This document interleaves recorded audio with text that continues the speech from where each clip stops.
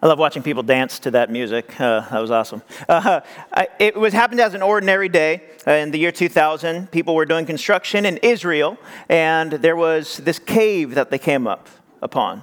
And they knew that they couldn't touch the cave because obviously there was something really powerful about it. And they realized they found this limestone cave with a bunch of different rooms inside of it, and that they knew was some type of history. In fact, not only the construction workers, but the archaeologists that then came said humanity's history is within these walls. I'm talking about Kasem Cave, which is in Israel.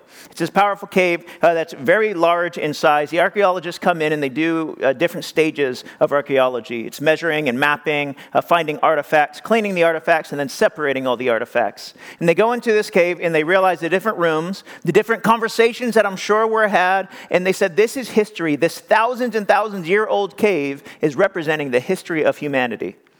And then they noticed that as they're going through their stages of archaeology, they said, there's something here that seems out of the norm of what we've seen in the past.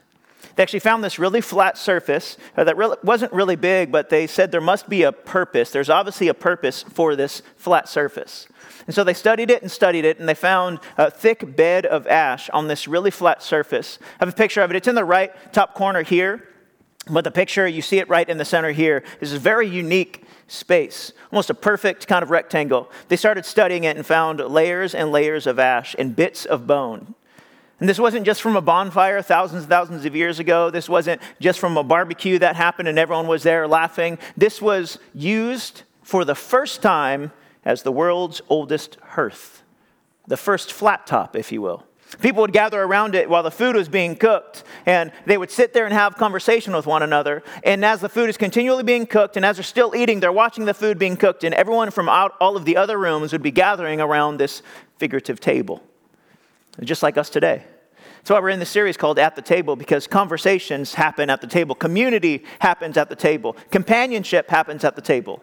In fact, the word companion comes from two words put together that means bread and community. Bread together. Right, this is a beautiful idea. So as we look at these few meals with Jesus as he's at the table, there's something that happens at the table. We're experiencing a greater and deeper connection. In fact, the archaeologists go on to write an article that's published in many different areas, National Geographic being one of them. And they would actually tie back to the Bible. They would say, to break bread together, a phrase as old as the Bible, captures the power of a meal that forges relationships. Think about the tables that you've been to. Well, this is so true. Definitely relationships are formed. This is why, as little kids, you have tea parties, and you play house, and you have meals. As kids in elementary school, you go to the playground, and you trade snacks. Or if you're like me, you sold snacks when you were in elementary school. But you have food together, you eat together, you laugh together, you shed tears, you celebrate the things that are happening. On your birthday, people make cake or pie, which is so much better. Why are we still eating cake? Whatever. You have this opportunity at the table for something to happen. Amazing opportunity for God to move. Think of some of the most important conversations you've had. Maybe it was a business deal that was done in the presence of a conference table. Maybe a golf course as well, but then a table somewhere.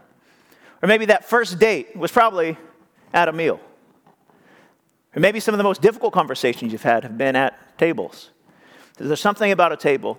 And as we look at what Jesus does at the presence of a table, in the presence of a meal, we realize he takes the mundane and makes it miraculous. When I think of the Kasem Cave, which is thousands of years old, I wonder what they talked about. See, this would have been before. It was built before Jesus walked the earth. I wonder what they talked about. Maybe they talked about the coming Messiah. Maybe they talked about Jesus. Maybe they said, maybe one day he will come and he'll set everything right. Maybe they talked about a moment where people could gather from different backgrounds, different cultures, to gather in a place like this, worship God together, and speak the name of Jesus without risk of someone coming in and saying, you can't do that anymore. Maybe they were hoping for the day that you and I call common. Maybe they were wondering what would happen if Jesus, the Messiah, the chosen one, really did walk in the room. This is what I believe maybe they were talking about. In fact, in the book of Luke, we're going to look at some of those conversations. If you have your Bibles, we're going to turn to the book of Luke, chapter 5. It's in the New Testament, Matthew, Mark, Luke, right before the book of John. It's part of what we call the synoptic gospels that are a synopsis of the life of Jesus, Matthew, Mark, and Luke. And you'll see in Luke chapter 5, some great things are happening. In fact, theologians who study the book of Mark, they will say this, that Jesus is always at a meal, going to a meal, or leaving a meal in the book of Luke. Because Jesus liked to eat. In fact, Jesus says in Luke chapter 7, I believe it's verse 34, he says, the Son of Man has come. Think about what we would put in there. To save the world. To die for our sins, which, yes, he did. To conquer death in the grave. Yes, of course. Jesus himself says, the Son of Man has come eating and drinking. Jesus enjoyed eating. He liked to party. That's the kind of Jesus I want to serve. So in Luke chapter 5, we get to see another moment when Jesus arrives for a meal. Luke chapter 5, starting in verse 27. After this, whenever you see an after this, we have to know what came, what was already before there. Well, Jesus just healed a leper and a paralytic. So you have to know news is traveling fast. We live in a place called Tierra Santa. That's where our campus is. And it's a really small community. And if anything happens, everyone knows about it immediately. It's on Nextdoor. It's on Facebook. It's somewhere. If your car got broken into, we all know about it already. It just happens. That was the type of small town it was. A leper and a paralytic got healed, and everyone knew that this man Jesus is walking around doing miracles. So I'm sure people are crowding him. People are yelling. People are wondering who he is. After this, Jesus went out and saw a tax collector by the name of Levi. Levi, that name comes from one of the 12 tribes of Israel. So Levi probably came from that tribe. Levi maybe wanted to be like the Levites. Levites actually cared for all of the things that were happening in the church at that time, making sure everything was holy, making everything was right in the presence of God. And so maybe he wanted to be a Levite. Maybe he even wanted to be a rabbi at one time. However, he was at a place where maybe people said, you're not good enough to be one. Where he said, all I know how to do is collect taxes. So Jesus sees this tax collector. And you have to know tax collectors are not like you think today, like the IRS. Tax collectors were extremely corrupt. And we'll talk more about that in a moment. But Jesus walks up to a tax collector and he says, follow me, Jesus said to him.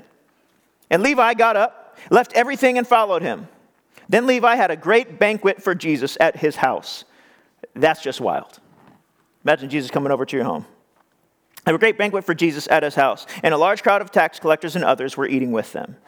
But the Pharisees and the teachers of the law who belonged to their sect complained to the disciples, why do you eat and drink with tax collectors and sinners? Yes, they just said the tax collectors are sinners. Because in that time, tax collectors were in the same kind of category as murderers, robbers, and tax collectors. Can you imagine being an accountant, CPA, tax collector at that time? Be like, who should we free, the murderer or the tax collector? I just collect taxes, man. I didn't hurt anybody. Stole some things, but I didn't hurt anybody. Verse 30. But the Pharisees, teachers, they complained, why do you eat and drink with tax collectors and sinners? 31. Jesus answered them, it is not the healthy who need a doctor, but the sick. Only the way Jesus could answer. Then he goes on, I've not come to call the righteous, but sinners to repentance. See, the Pharisees see this moment, and they're missing what Jesus is trying to show them. Jesus is saying, you're missing what is happening at the table. That's what we need to ask today. What is happening at the table? The truth is, Jesus shares his heart at the table. He goes to the edge of society. He will go beyond physical, social, and economical status, and he will break every single line that anyone has set, any place of separation. He will shout from the rooftops, removing the shame and imparting a simple truth that there is a seat for you at the table. I believe that's good. If we're going to clap for that, God is good. That's powerful. There's a seat for you at the table. And this is based on Jesus' own observation, not the persuasion of anyone else. He walks up to a tax collector. You may be thinking, well, I'm not a tax collector. Well, the truth is there's a seat for you at the table because it doesn't matter what they have said. They. And you know who they are. You know that people group or that person or that friend that is no longer a friend anymore has said about you. It doesn't matter what they have said. All that matters is what Jesus is saying. No matter what they have said, Jesus walks up and he says, follow me. There's a seat for you at the table. And all throughout Scripture, from beginning to end, Genesis to Revelation, you see Jesus finding and God finding the people that others have crossed out, and he highlights them. We shouldn't even know Levi. But Jesus says, everyone crossed him out. Everyone said he should be forgotten and put away, but I'm going to highlight him. And you're going to know who this person's name is, and you're going to know the power that happened after I said, follow me, because he's highlighting people. And that's what he does for you and me every single day. He highlights you when we feel like we're just filled with shame, when we feel like there's no way that we should live another day or breathe another breath. He says, I want to highlight you in this situation because God wants to do the miraculous. This is why he says after this, Jesus went and he finds this tax collector. He sees him. That word saw in the Greek means he paid careful attention. He probably saw Levi in other areas multiple times. They maybe crossed paths with one another. Jesus knew the type of tax collector Levi was. He had probably seen him steal before. And Jesus at this moment says, regardless of all of that, follow me. You see, we have to know how tax collectors work at this time. There was heavy Roman rule. And so where there was Roman rule, that meant there was often oppression. And so if you lived in Rome, you didn't have to pay taxes. However, if you lived in the other areas that Roman rule was really oppressing, you had to pay these taxes. And so the Romans would come in and say, hey, this area needs to be taxed $300,000. For our sake, we'll just say that number, $300,000. Then there'd be a bidding war between tax collectors. I'll do 350,000. Someone, I'll do 340,000. I'll do 360, whatever. Somehow Levi won the bidding war. Maybe he said $375,000. I can do that. And then what would happen is Levi would have to make a living. And so they didn't just give the 375,000 to the Romans. They said, well, I'm going to charge more for everyone. And so they'd have a sheet of paper that only they were privy to. And as people would walk up to their tax booth, they would say, all right, Marcus, you owe, it's written $150. You owe $2,037. Can I see that paper? You're not privy to that information. And you have to pay it. And if you don't pay it, there's a Roman guard sitting next to you that's ready to do whatever he needs to do. And if you don't want to pay it, we'll actually force you into slavery. And you need to pay it. And they would say, but Levi, aren't you Jewish? Aren't you one of us? And you say, I am one of you, but I have a job and I need to do my job. And they say, all the money that you're stealing from us is really hurting our families. And Levi would say, it really doesn't matter because you're going to have to pay it anyways. Robbers, murderers, and tax collectors. They were thieves who were stealing from their own people. That's why they were so despised. And Jesus walks up and says 2 words, follow me. Which is mind-blowing because at the time, typical rabbis would have people walk up to them and say, you're so good at what you do. You know the law, you know the Torah, you know the scriptures. I want to follow you. Will you let me follow you? And Jesus says, no, I am the law and the scriptures. I am everything that you could ever desire. So I will go up to you and say, you follow me. So Levi has to do something. That word follow me, as you read it in Greek, is a really beautiful word. It's akalutheo. It actually means follow me like in step with your body, but also in your behavior. So Levi has to make some type of response. Jesus just said, follow me. This person who I heard is healing lepers and paralytics. Why would he say, follow me? This tax collector, this person who has no right in being in this area. What is my response to something like this? Well, Levi got up and left everything and followed him. You have to think about the tax booth for a moment. Think about the dirt road probably leading up to the tax booth. Matthew, we know his name is Matthew because he's one of the disciples, and that's how his name is recorded. Levi, he probably had 2 names, Levi and Matthew. Like he may have a nickname or like a surname and a married name, whatever it may be.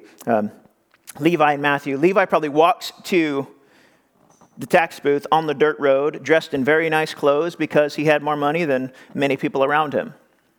And he walks on this dirt road and he would go into the tax booth that was lifted up a little higher because he needed to look down on people as they would walk up and say, could I just get a little relaxation on my taxes? I just can't do it right now. The family needs to eat. I have people who are sick.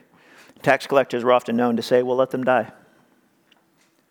And so he had this status. He had comfort inside of this tax booth. There was probably an open window and areas for him to get some type of air and a beautiful look. And he was protected in this tax booth because there were Roman guards on either side of it. He always had the protection. There was bars blocking from anyone throwing something at the tax booth. Maybe he'd get a little spit on him, but he would just pick up a crazy crimson piece of cloth that cost more than anything else anyone could ever imagine. And he would just wipe it on his face and throw it in the trash. But as a tax collector, you had everything. You had comfort, you had convenience, you had security. You had identity. It was probably all Levi knew.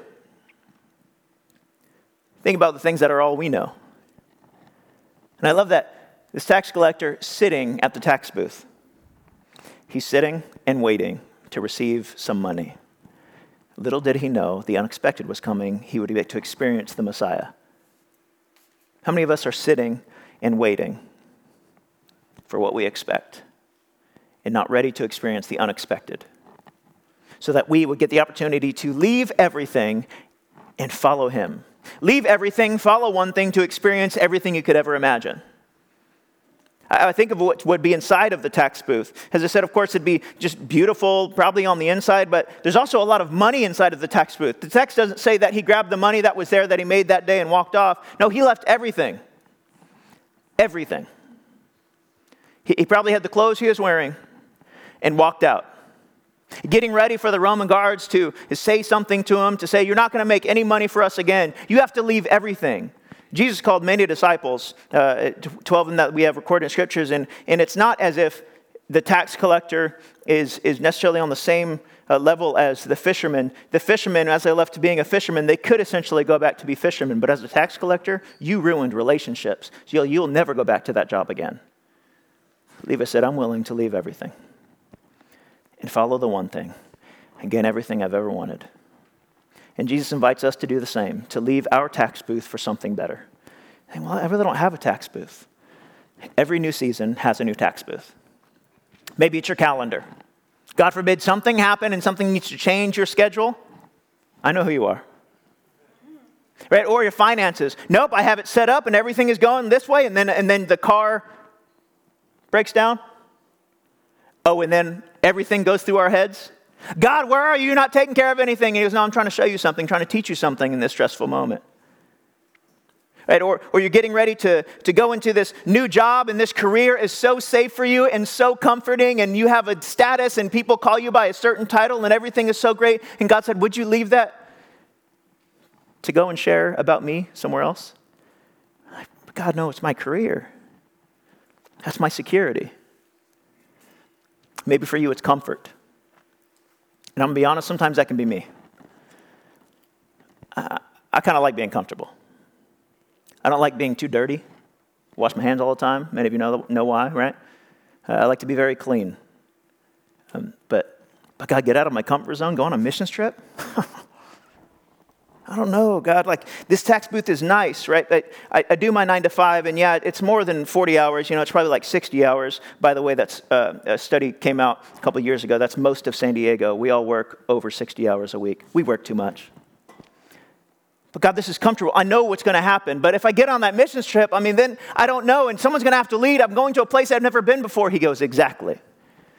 I get a little comfortable. God, I don't want to get too dirty. God, go talk to that person. Go share my faith with those people, but they know what I used to be like. He says, leave it for something better. Maybe it's that addiction that you just can't kick, and you're saying, one day I'll be able to stop. He says, leave that. I know it makes you feel comfortable. It makes you feel like you have complete security. It makes you feel like you have complete sanity. It makes you feel like you have complete hope, but it is all false and it will all fail. Follow me. Levi walked away from anything that would compete with Jesus. And Jesus says, are you willing to do the same? He said, well, Marcus, I would do it, but if Jesus were to walk up to me and say, would you follow me? I'd have to say, you don't know how bad I am, Jesus. Yes, he does. Just like he saw Matthew means he paid very close attention to, he pays very close attention to you. He knows how bad we can be, and he knows how right he can make us. So he says, follow me, and I'll help you.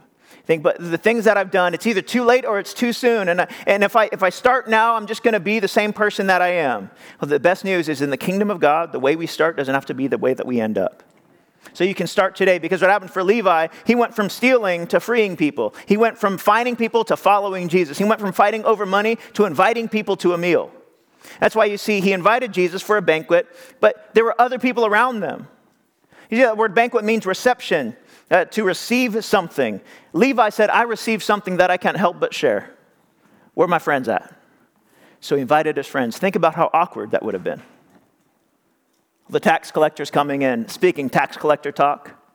They probably said some words. And Jesus being right there, Levi being like, guys, don't embarrass me. Don't embarrass me. Jesus is at the table. Imagine if Jesus came to your house. Do you clean? He knows you didn't clean until you knew he was coming. Like, Do you tell the kids to be on their best behavior, and then they ask you, but I thought God knows everything? You're like, you're right. So they know how bad you are at times. Okay. Do you ask him to do the dishes because he could get it done in 2 seconds? Do you have him cook?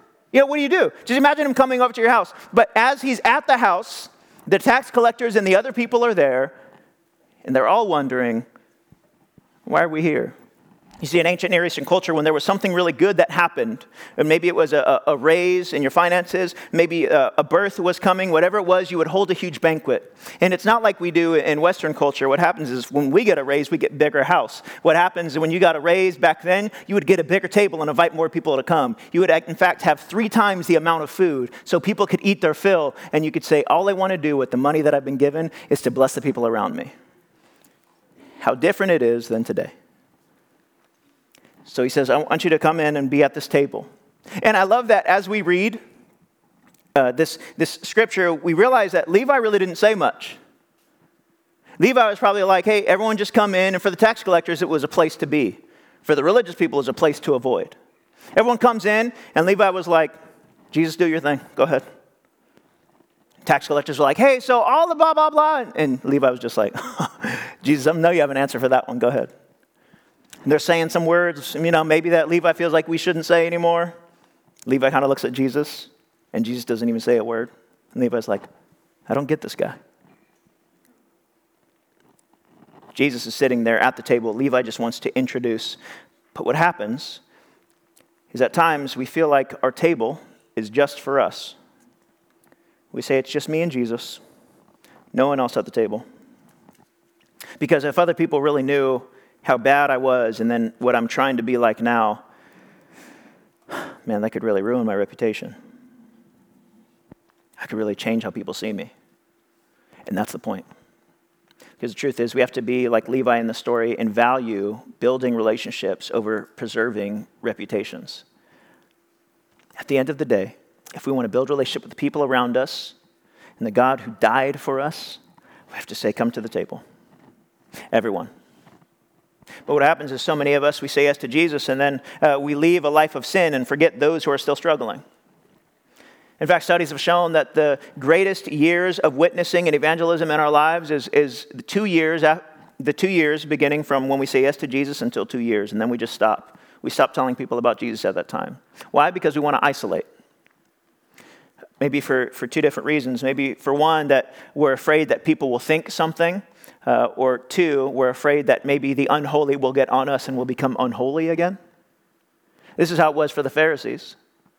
Because the economic status of Levi changed. And the relational status of Levi changed because he had a relationship with Jesus at this point. But his reputation remained the same. And you maybe think, well, when I tell people about Jesus, it gets a little awkward at times, and it does. I feel like if there was a verse that we could read, and there's so many that tell us, just continue to tell people and make disciples, be disciples who make disciples, just do that. And you're not teaching them to follow you. And guess what? We all will mess up. But Jesus, perfect. They're not here to follow you. They're here to follow Jesus. Show them who Jesus is and watch what happens. You're like, well, I just don't have the words to say. Levi said nothing. Jesus, go ahead. Tell them what you told me. Tell them what you told me. And they'd be like, Levi, well, how do you kind of understand and contextualize and make sure? Jesus has all the answers. I don't know. All I know is I left everything. I have no money at this point. I have what I had with me. That's it. I don't have the words to say, well, join us on a serve challenge. We talked about that earlier. Go and serve people. Show them the love of Jesus and watch what can happen. Build relationships. Don't try to preserve a reputation. Because although everything changed for Levi, his reputation remained. So the Pharisees are standing on the outside. They start complaining. I feel like maybe they were jealous because they weren't invited to the party. They knew that the kingdom of God was going to be a party. They didn't have a problem with that. What they had a complaint about, an objection to, was the guest list. They said, hey, God, I know you're all about partying, but with those people, no. They'd say the same thing if they walked into this church. Like, you guys? No, you guys aren't perfect enough. See, for the Pharisees, they're part of this religious sect that really held really close to the law and even added some of their own at times. They would They would do everything like even more than was ever asked of them, and not to like share more love with God with others. It was actually to really promote themselves. In fact, the word Pharisee actually comes from a word that means separate. It actually means separatist. So they wanted to be separatists. We wanted to be so holy that we are just apart from the unholy people, because we don't want the unholy to get on us, so we get dirty. And Jesus says, you're totally missing the point. So they would have seen as Levi's house that probably had some type of courtyard and portico, because they weren't invited. So they would look over the walls and just be like, Jesus is with some sinners. As I said, why do you eat and drink with tax collectors and sinners? I love, as I said, in Luke chapter 7, Jesus says, the Son of Man has come eating and drinking. They essentially said, hey, Jesus, why are these people just like you? And he said, now you're starting to get it. They are just like me. But they're looking over, wondering why they're not invited, upset because the conversations that are having at the table is more than conversation, it's becoming transformation. And the tough part is, when we get so religious that we feel like we don't need a God because we are God, we have difficulty understanding that God invites all of us to the table. And we have to get to a point where we can fully grasp that no matter how messy we are, Jesus welcomes us to the table. In fact, he doesn't just welcome us, he sits with us in our mess and meets us in our mess so he can bring healing in our hurt. Everyone at that table had the same exact need, a Savior. Everyone. And what he does is he says, I'm willing to be in this mess, because the truth is, which I believe he wants to tell all of us today, is that your ability to mess things up is nothing compared to God's ability to fix things up. God is so able to do exceedingly abundantly more than we could ever ask or imagine, as it says in Ephesians, that he says, you think that is a mess for me? Have you ever seen a kid when they drop something and it's like hell broke loose? They're like, oh my gosh. And you're like, it's fine. Like, here's a mop. Look, it's gone. We're good. That's Jesus with our mess. He goes, so we can work on that. Follow me in body, but also in behavior. But the religious people are on the outside saying, but why Levi? Maybe you're thinking, why me? You see, that's often because messy people realize that I have to depend on the sustaining power of God and himself, because I can't do it alone. That's why all throughout Scripture, God chooses unlikely heroes. You and I would not pick the disciples. We wouldn't. You'd be like, who is the most educated? The disciples would be like, we really didn't do that school thing. Okay, well, kind of who's the wisest among the bunch? I know I catch some fish. No, like, okay, if we're really going to start like this brigade and we're really going to go in and turn Rome upside down, who's the warrior? I don't know if we have much of that. We wouldn't pick them. We'd find some business people and hope that they could do it. And Jesus says, no, I want the people that are willing to say, I am broken without Jesus. Not the ones that say, I believe I am God, therefore I don't need one. This is why when the Pharisees ask, hey, so why are you eating and drinking with tax collectors and sinners? Not just the others, as Luke recorded it. They said tax collectors and sinners. And Jesus responds, the only way that he can respond, he said, it's not the healthy who need a doctor, but the sick. When he asked Levi to follow him, that word actually has this beautiful meaning underlining it. It actually means to walk with me and be healed with me. It's like I was told growing up, walk it off, but in the best way. Walk it off. The mess, the pain, the shame, the difficulty, the things that you used to do, the person you feel like you used to be, and follow me as I will heal you into the person that you're meant to be. Walk with him. Then he says, not the healthy, but the sick. And that word sick means those who are severely evil and in desperate need. We would never consider ourselves that, but that's what Jesus came for. He said, are we in that place where, God, I know me, and I know left to my own vices, I'm a mess. But God, I'm in desperate need of you. And he says, that's who I'm looking for. Because at that point, he turns the dinner table into an operation table, and he starts to work on our hearts and transform our lives, and everything begins to change. He does soul surgery within us, and we start to look different and act different and sound different and look different. It's a powerful moment in our lives when Jesus says, at the table, everything begins to change. Because the gospel is not for people that think they are good, it's for people that know they are bad. And Jesus says, perfect. Watch me change everything. And you're like, well, will he accept me just as I am? Yes, and he won't keep you that way. I'd like to say that Jesus sees us as we are, loves us as we are, accepts us as we are, and by his grace, he does not leave us as we are. Because Jesus seeks to save and heal and perfect our humanity in need versus humanity that says, I'm good, I don't need anything. He can change us for the better. But the truth is some of us have been like, yeah, we've met Jesus before and nothing really changed. I have good news. If you've met Jesus and nothing changed, you didn't meet Jesus, we simply became religious. Everything changes when we meet Jesus. Everything. Everything. Well, is it going to happen right at one moment? Not always. Sometimes it takes years and years and years. Well, I just want it to happen. I know. But God is God and we're not, and thank God that I'm not God. So I'm going to let him do the work that only he can do. Once you meet Jesus, once you're at the table with Jesus, everything begins to change. And again, if it didn't, you haven't met him. You haven't let him in. We maybe just became religious and did a couple things that make us feel holy. But Jesus has a response to that. I've said it before, if Jesus ever breaks out into a sermon after you ask him a question when you're reading scripture, you messed up. And that's what happens here. In verse 33, this is the Pharisees, they're still talking. After Jesus said, it's not the healthy but the sick who need a doctor, the Pharisees say, okay, we got more to say. And Jesus goes, I can imagine him just grabbing his utensils. There weren't utensils. Just being like, all right, let's sit back. Everyone, hold on the food. Hold on the food. Have the bread in his mouth. Just, nope. Get that. Grab a little. Keep talking. Go ahead. This is what they said. John's disciples often fast and pray, and so do the disciples of the Pharisees. But yours go on eating and drinking. Again, they're just like you. And Jesus says, yep. What's your question? Jesus answered, can you make the friends of the bridegroom fast while he is with them?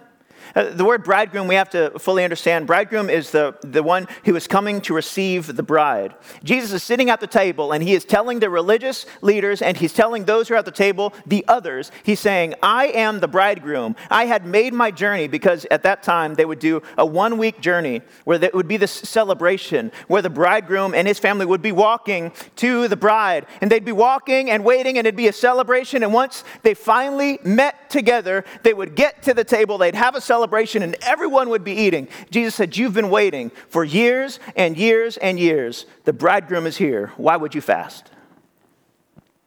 Some of us have missed it. And he goes on, he says, but the time will come when the bridegroom will be taken from them. In those days, they'll fast. You see, Jesus is talking about we actually began the Lent season on Ash Wednesday, which was last week, and then this is the first Sunday in Lent, leading up 40 days to the crucifixion and then Easter. Jesus is foreshadowing what's going to happen. So I'm going to lay down my life. I'm going to die a gruesome death on a cross, be resurrected, and then ascend.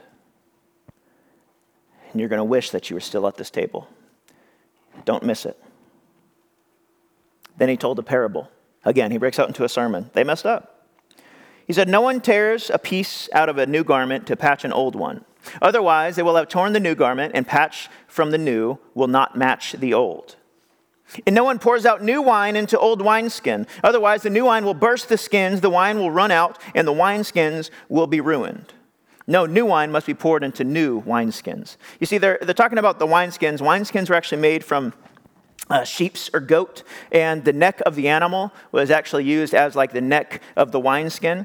And you would pour new wine into a wineskin, but if it was an old wineskin, it was already expanded, and at that point it became a little brittle.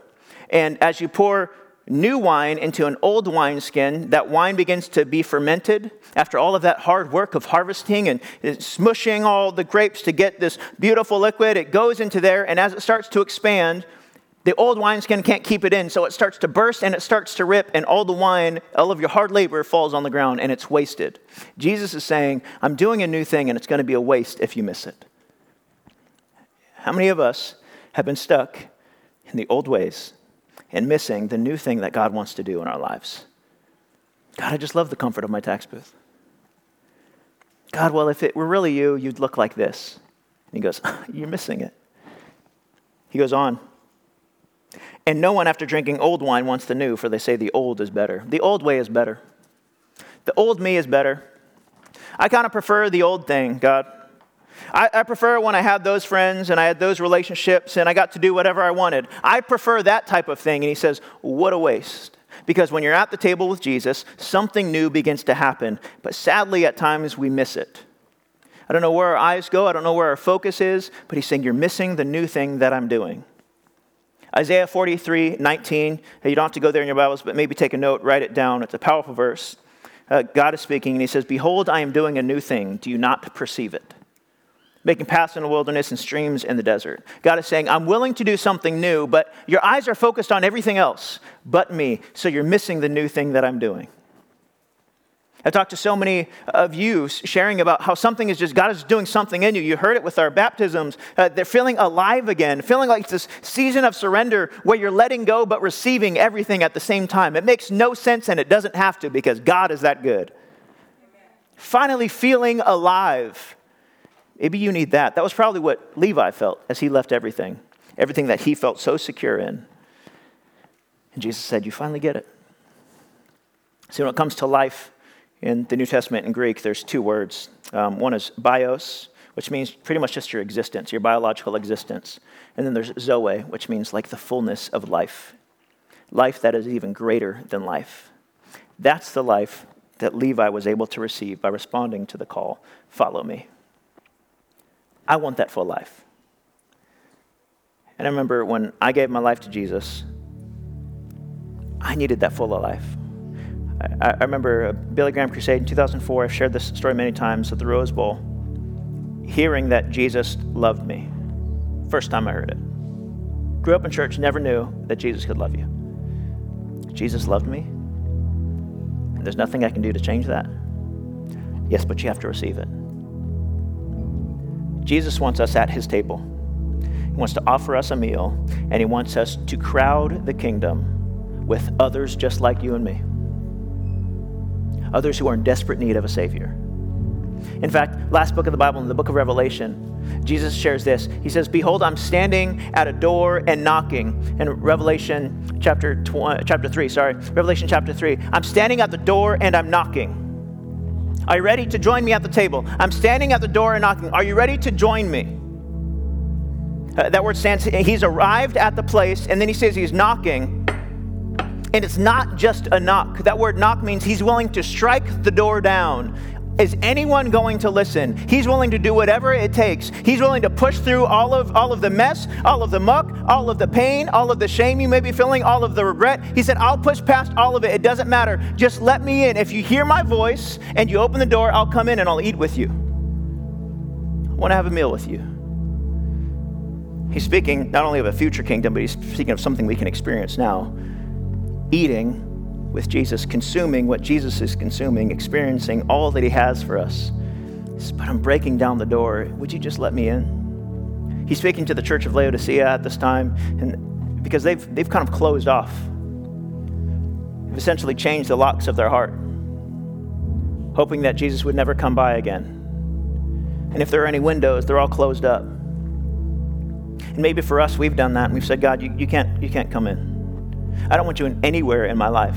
Maybe it's because you've been angry with God about something that you feel that he did. Maybe there's just confusion. Maybe you just have questions and no one's been willing to answer. We have an entire pastoral team that would love to talk with you.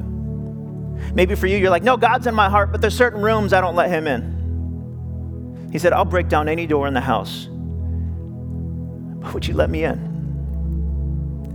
That word, anyone hears my voice, it's not plural, it's also singular. Like if someone were to just hear me, I'll do a whole banquet for one person. That's how much God cares about you. He says, I'll arrive, we'll have reception together, we'll celebrate together, we'll eat together, but you have to let me in. Some of us have been so closed off that he's been knocking and we've been ignoring him. It's time to let him back in. If you're invited to the table today, how will we respond? I want to pray for those of us that want to let God back in or in for the first time. If you just close your eyes for a moment. God, we believe that you are knocking. that you are striking the door, that you're trying to get the attention, that it's like a kid banging on the bathroom door of the restroom when their mom's in there. Mom, come in, let me come in. God, you want to come in. You want to be invited in. So God, we want to open our hearts to you. And God, we repent now for changing locks, for pushing you out. We ask God that you would be invited in. Still with your eyes closed, if you're in the room today, watching online, out on the patio, if you're saying, I just need to let him in or let him back in, because I feel like I maybe haven't met Jesus if nothing's changed. I want everything to change in my life, if it's going to be for the better. I want to let him in. If that's you, would you just lift your hand? We just want to pray with you and connect with you after service, give you tools. I see your hand. Even online, you can just type in open door. I see your hands over here. I see your hands. He's knocking and he wants to open the door. He says there's going to be a bunch of food and there's going to be plenty of grace, but everything has to change after this moment. So God, we come before you. We let you into every area of our heart, every area of our lives, anything that we've been hiding, anything that we've been keeping. We give you full access. We give you full authority over our lives to be changed forever. We need you, and we invite you in so we can experience joy with you. If you would just repeat after me very quickly, I open the door. God, that's what we pray. In your name, amen. Give God a hand because we serve an amazing God who's ready for us. When you came in, you should have received a card that said, prayerfully consider who you can invite to the table. Not just on a Sunday morning to church, but maybe to your house. Maybe just to have a meal, share a meal with them. Who will you invite to the table? And my favorite way to invite people to church on Sundays is say, can I take you to church on a Sunday? Or take you to lunch on a Sunday? They say, yeah, of course. I said, perfect. We got to make a stop first. Where are we going? Oh, don't worry. It's just a little cool spot. We're leading up to Easter. People are more ready now, searching for hope. And all they're asking for is to be invited to the table. There's a seat for them. So you can fill out that card. Let it be people you're praying for. Maybe you know someone you can just text right now. Hey, can we get lunch, coffee, dinner, whatever it may be? They need an invitation because they're ready to hear from the Messiah that they are loved and they are seen and they've been chosen by God. So I want to pray for your people that you may know. God, we just cover anyone that we're going to write on these cards, our friends, our family members, our coworkers. God, that they would be invited to the table, they would be changed forever, and you would receive all of the glory. In your name we pray. Amen. Thank you so much, church. God is good.